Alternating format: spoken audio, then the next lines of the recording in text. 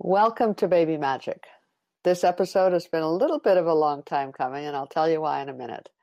I'm welcoming Louis Malmadrona. He's a healer, a medical doctor. He specializes in obstetrics, psychiatry, family medicine, and geriatrics. And he is also a storyteller. He draws on his indigenous heritage to create a breed of narrative medicine that is true coyote. I have personally witnessed his magic as he accompanied a new mother working through a traumatic event in her childbearing life. He guided her as she dissolved blame so that she could proceed with true grief. Louis and his wife present workshops and classes. Check out the show notes if you're interested. They also live in rural Maine, where we had a little trouble reaching him, so please forgive the audio quality. I'm speaking with Louis Malmadrona today. Really happy that you're here, Louis. Thank you so much for taking a little bit of time for Baby Magic podcast. Yes, happy to be here. I always like my people to introduce themselves. I don't want to describe you to other people. So if you could just introduce yourself for our listeners. Who are you? What's your work? What's your life task?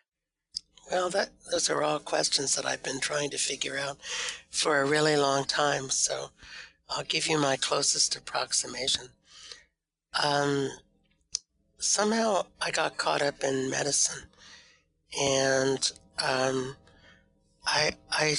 tend to gravitate toward the areas where I see that we in medicine are performing the worst. And so for me, that's obstetrics and psychiatry. Those have been two areas that I've been really interested in. And, I've been trying to change both of those worlds unsuccessfully for a really long time. and I don't know that they'll ever change. But that's my task, I suppose, self-administered task. And, I just wish that both of those fields could be more humanizing, compassionate, patient-centered, caring, all of those things. Absolutely. That is our big task today in the world, I think. And as women, we're experiencing now more than ever a medical practice in childbirth, particularly, that is destructive, it's aggressive, and it's fear-based. What do you think has happened to Western medicine? And do you think it can be healed? Well, I think what's happened is that we have this overwhelming desire to be in control of nature, of everything, and to have no surprises, and to feel like we're very important, that without we doctors, nothing good could happen. So we have this tremendous overestimation of our importance, which some people have called the Lake Wobegon effect. And we also have this tremendous need to be in control. And in the United States, we have this tremendous fear of malpractice, which I don't think is quite as prominent in Canada, based on my 4 years of practicing there. And it's all come together, I think, in a terrible way. And so, for example, there's a study that was just released about how we should induce every woman at 39 weeks. And it was really quite a poor study in some ways, because it was a randomized control trial, but only in super academic medical centers without midwives. And 80% of the women refused to participate who were asked if they want to be a part of the study. So it was really I don't know, not a representative study. And it turned out that women only delivered 3 days sooner on average with all of this mishigash. And yet now in the hospital where I work, they're based on this trial, they're trying to induce everyone at 39 weeks. And, in our hospital, I was just at a delivery yesterday in which the woman didn't have an epidural, which was pretty amazing for the resident I was supervising. But yet, and the resident, to her great credit, allowed the patient to push in the hands and knees position, but then right at the end insisted that she turn over and get up in stirrups, and do it the normal way to push the baby out. And, it's just frustrating because with all this technology, we haven't improved neonatal mortality in at least 30 years, maybe 40. So whatever we're doing, it isn't working. And it's certainly disturbing the natural process. And I don't know what we can do about it. I keep talking and mostly people don't listen. I think in the 70s and 80s we thought we could change the world, but that didn't happen. Yeah. The world showed us that technology and money wins.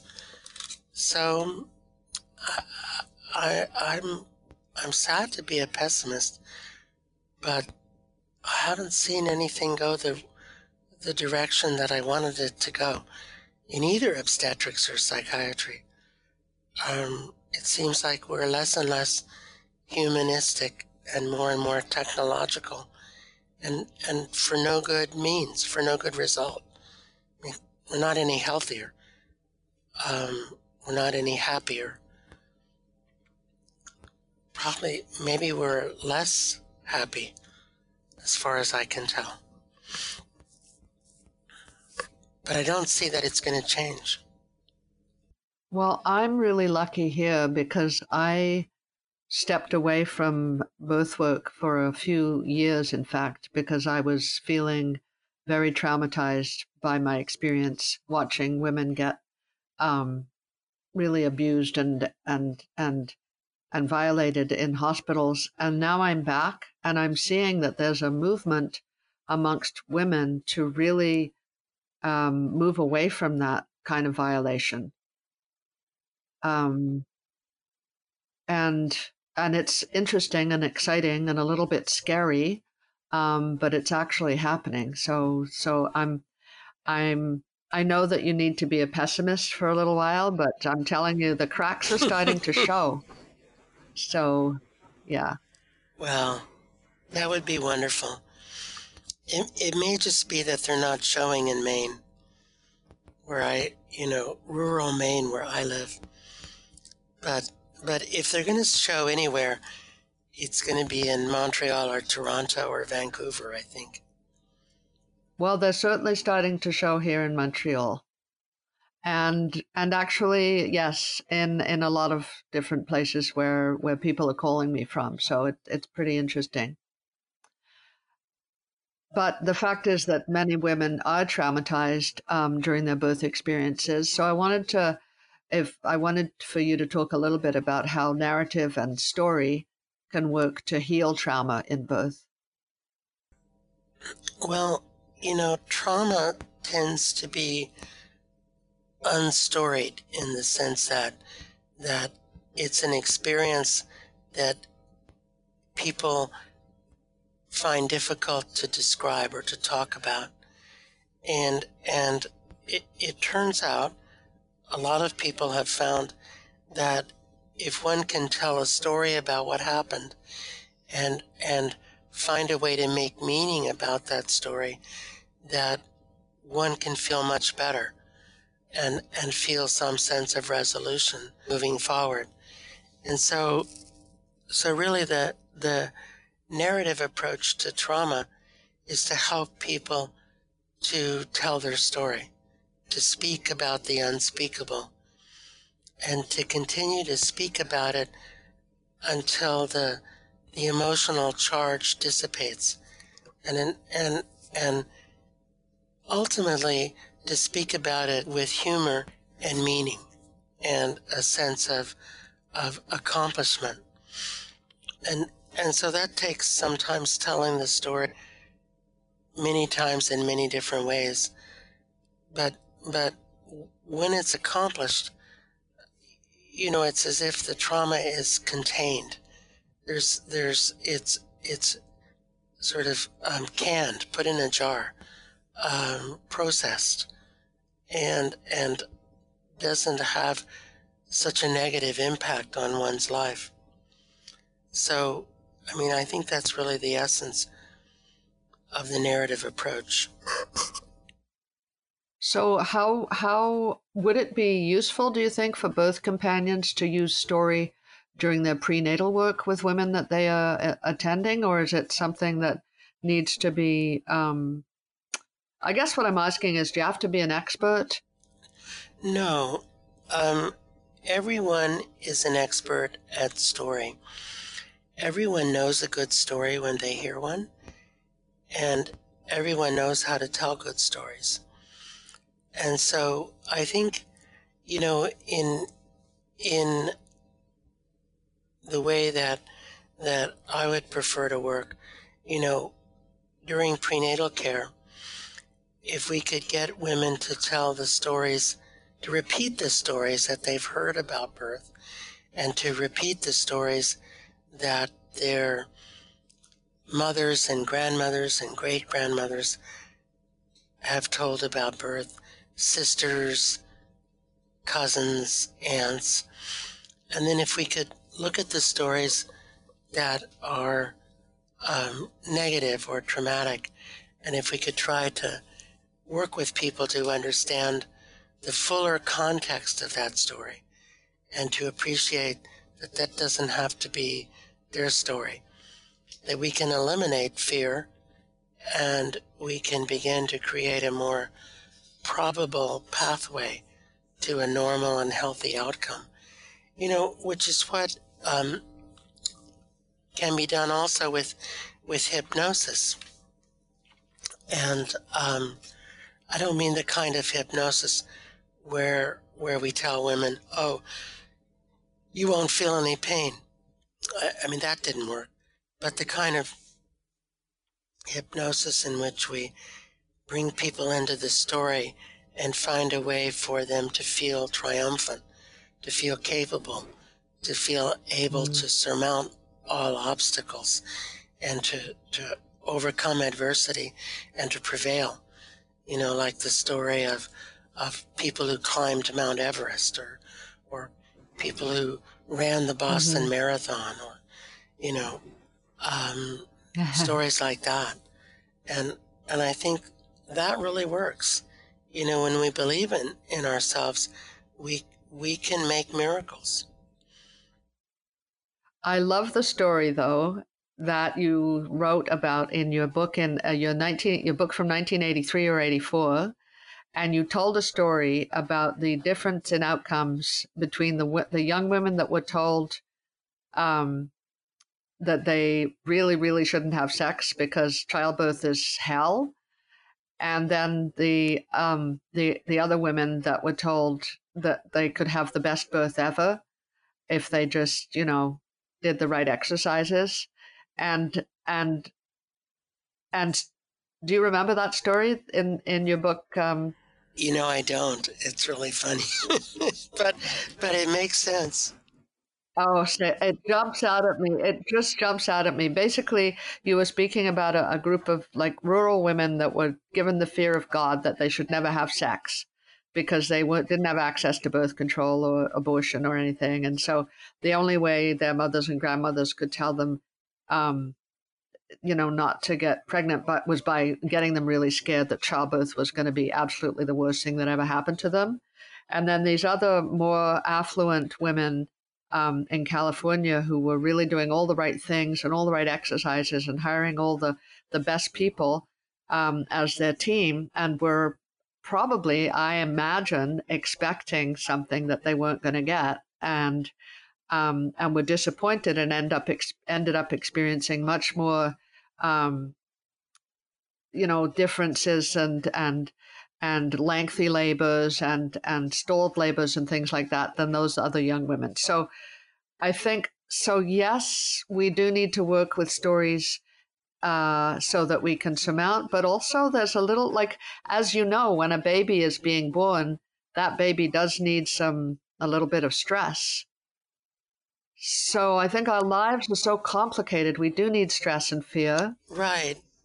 hmm And to we overcome. need models. We need stories to tell us how to do that.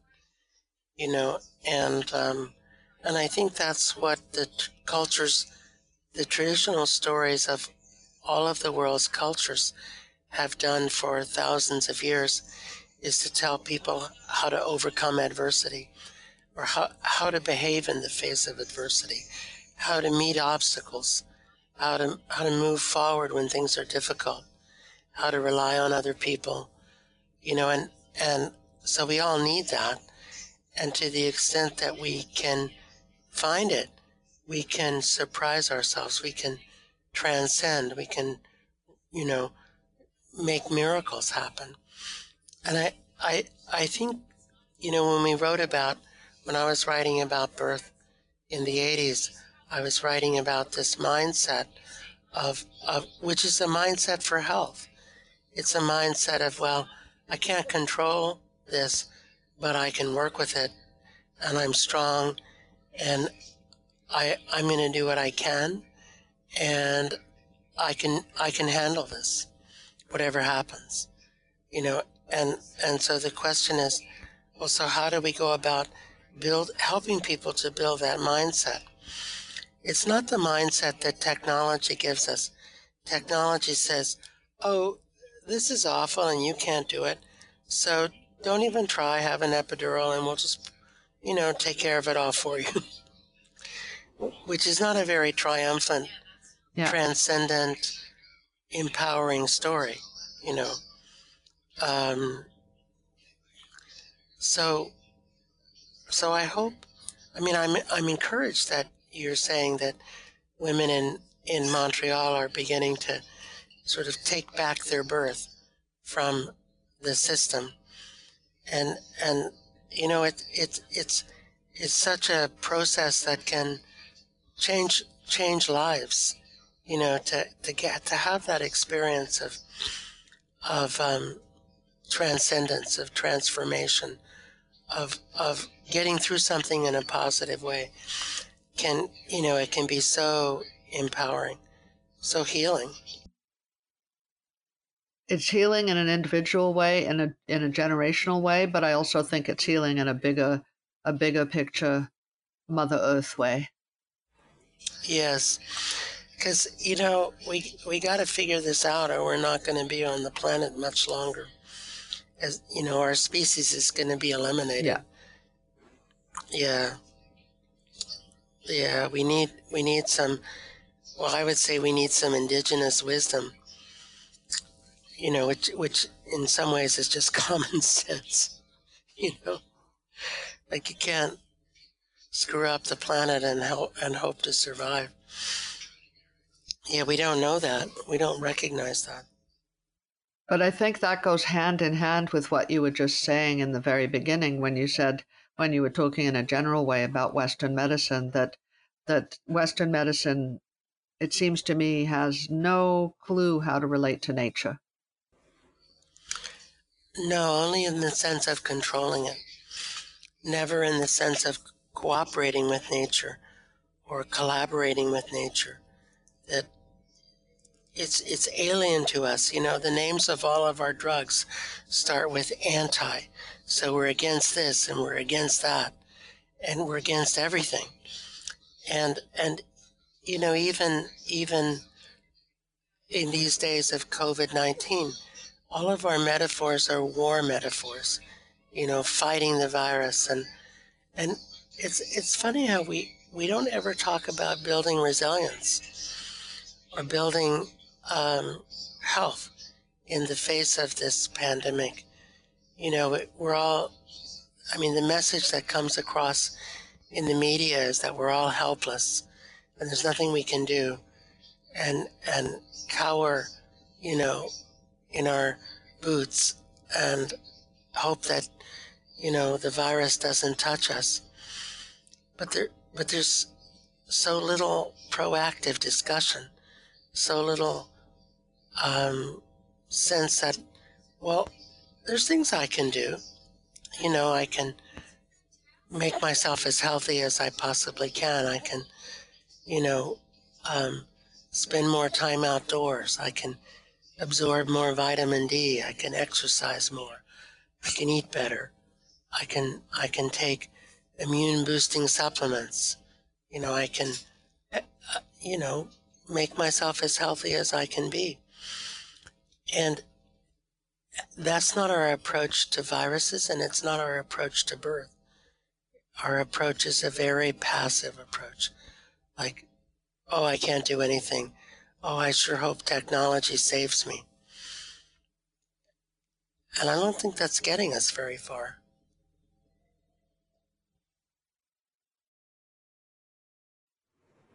Well, it's not to say that I'm opposed to a vaccine, because I think a vaccine will be great. But I'm opposed to passivity, passive mindsets, to just lying down and doing nothing. I think passive mindsets are very useful if you have a group of people that are wanting to play the game of they're the boss. I was just remembering a moment that I had when I went to accompany my sister when she was having some surgery and something untoward happened. And I was sitting with her when the surgeon came in to, basically explain what had happened, which was completely unexpected. And so the surgeon said something about how she was feeling a little stressed because, and then she said, because the buck stops here, the buck stops with me. And I thought, no, it doesn't.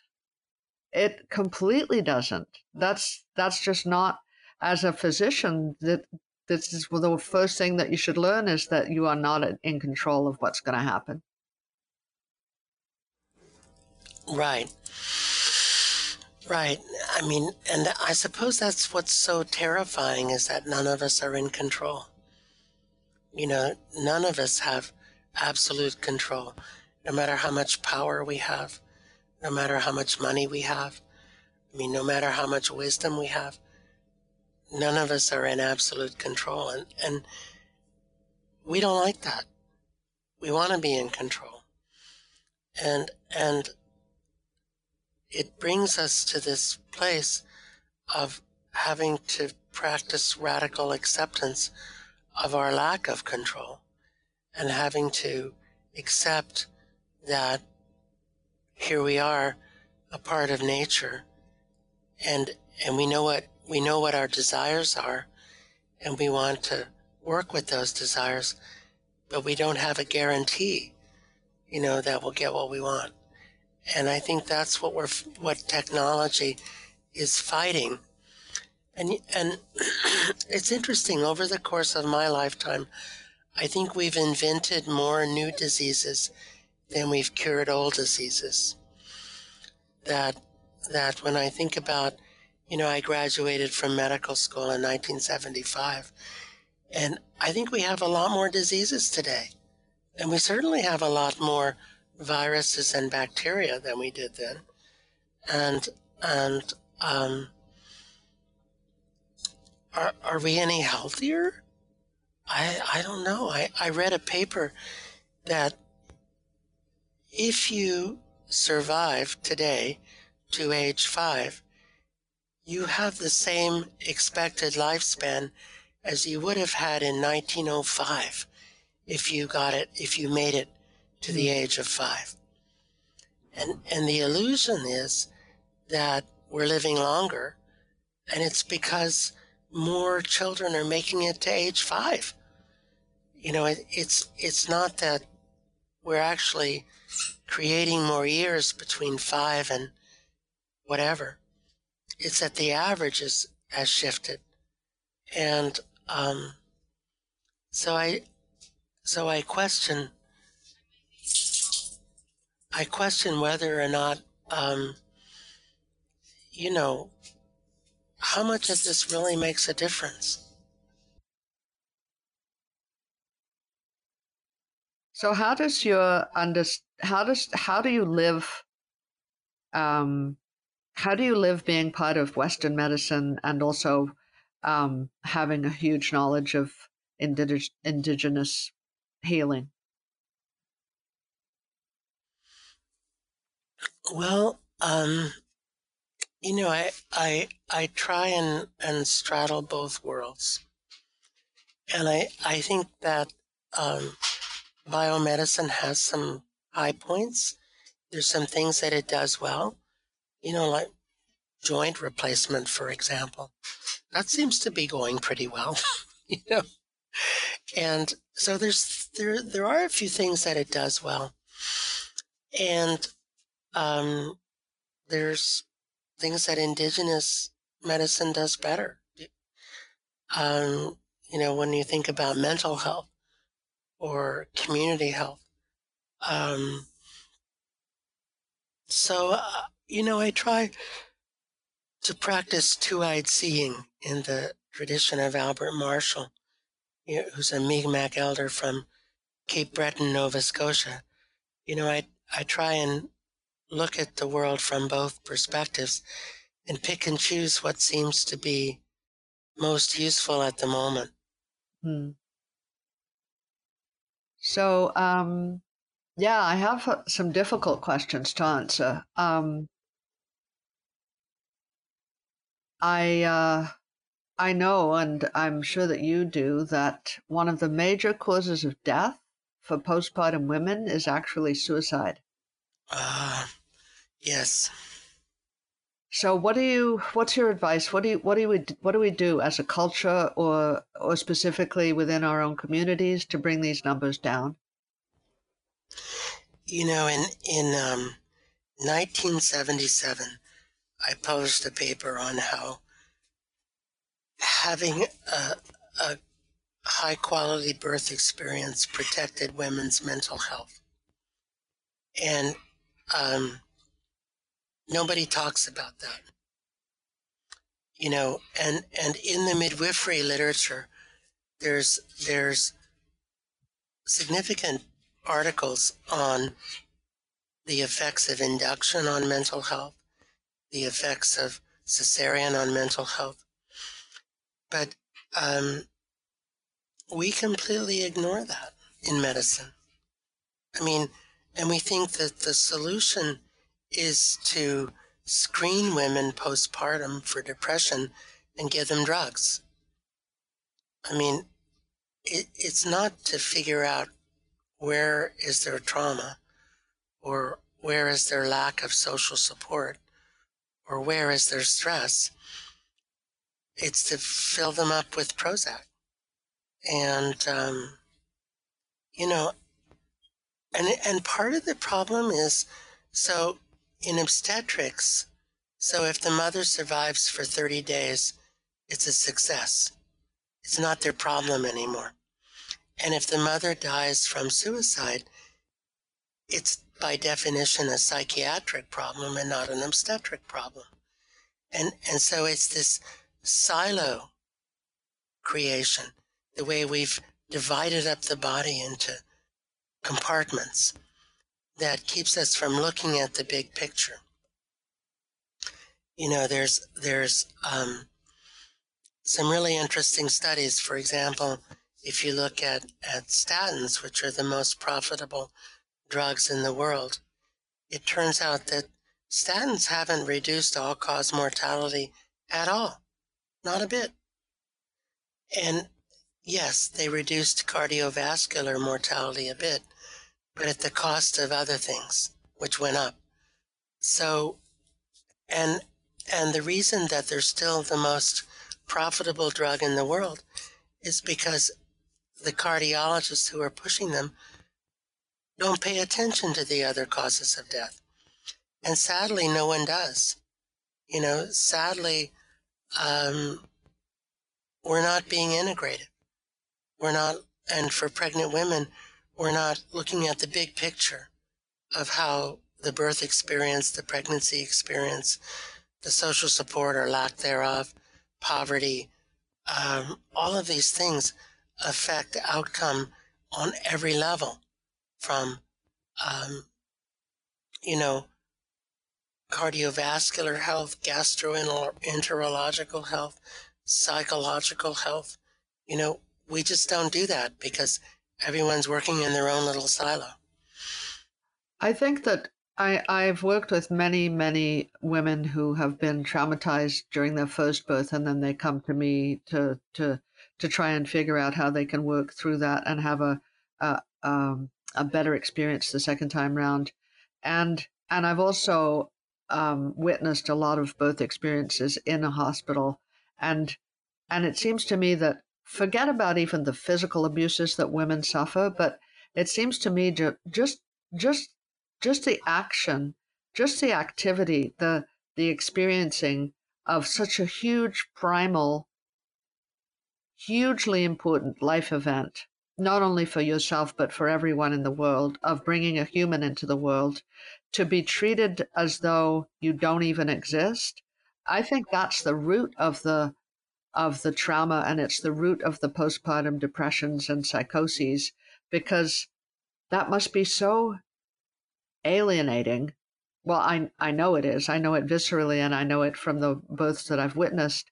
And so to move onwards from that, if we did change, I mean, for medicine to look at changing that, they would have to look at the very root of how they treat people. Like you said, not as little divided like systems all put together in one patient, but as a whole human being. Right, right. And where's the incentive to do that?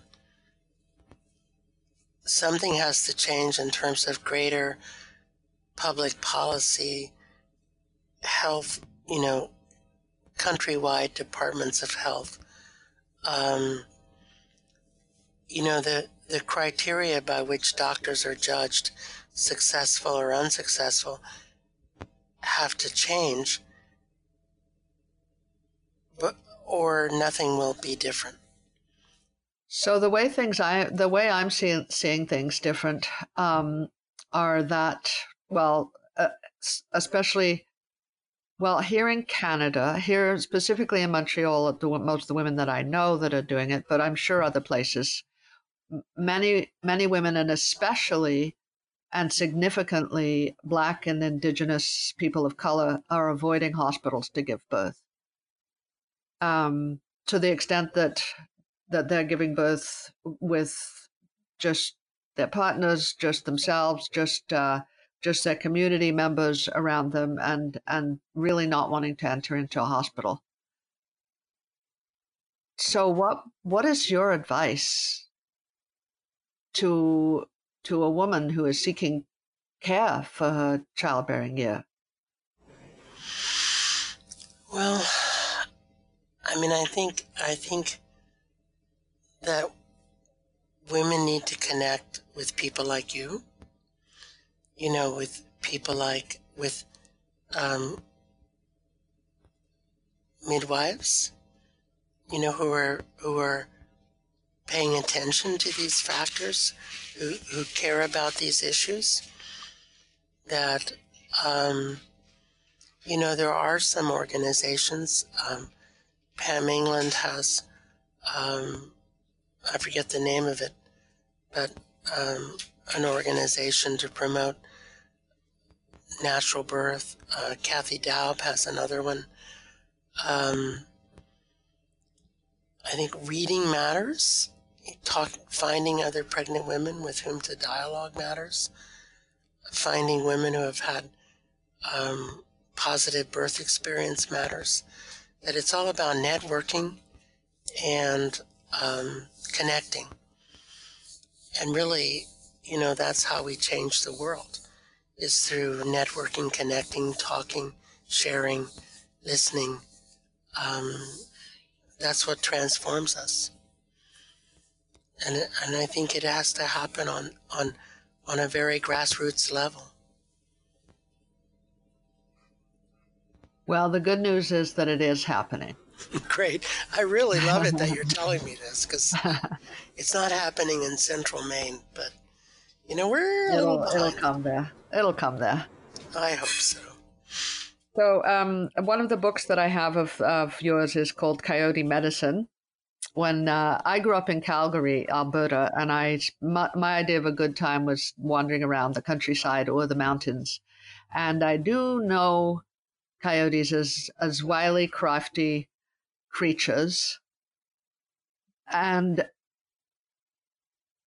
I know that they are very dear to your heart. And I'd like, because of that coyote energy, I'd like you to talk to us about play and joy in the work of healing. Well, I think Coyote teaches us that whenever possible, enjoy yourself, have fun. Don't take yourself too seriously. Don't take other people too seriously. And we all suffer from that affliction of taking others and our situation and our struggles and our frustrations too seriously. And Coyote helps us to maybe laugh at ourselves, to say, well, like Coyote would say, well, maybe the human race will end. That's no big deal. Yeah. You had a good run. Get over yourselves. Of course, Coyote's been here longer than humans, so Coyote can get to say that. Yeah. But yeah, I mean, humor is a huge stress reducer. And, to be able to laugh at ourselves is maybe it's closer to godliness than cleanliness. I'm not sure. It is. It is a supremely important manifestation of whatever it is we're doing. I think when I went to Greece when 4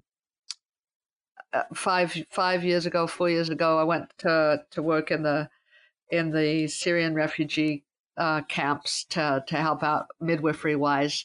And one of the most amazing groups of people that I saw there were this raggle-taggle group from England. They were clowns, and they were going through the refugee camps to entertain the children and to make them laugh.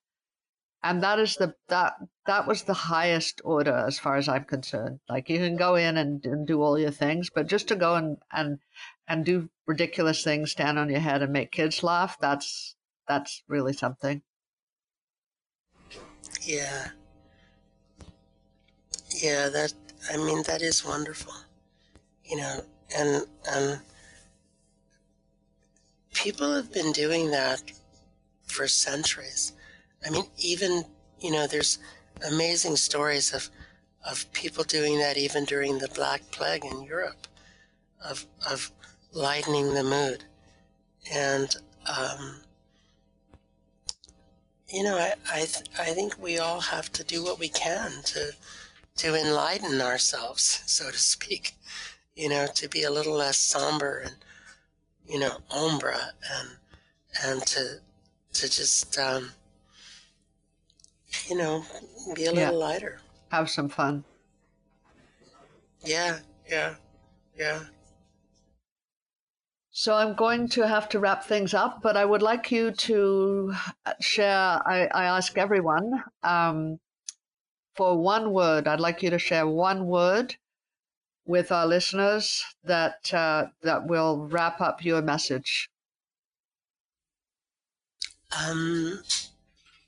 I suppose compassion. That we need to have that for ourselves and for everyone around us. All of the people that we're meeting.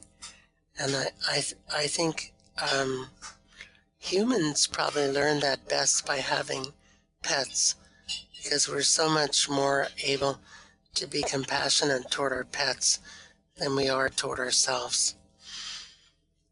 We're so much nicer to our dogs than to ourselves. Yeah, I know. Thank you for that. I will definitely spread the word. We're going to be having a virtual workshop. Louis is going to be presenting in January, so virtual because of the pandemic, and but at the same time, virtual means we'll be able to reach more people. So stay tuned for that. And thank you so much, Louis, for spending the time with us. Thank you. It was great to talk with you.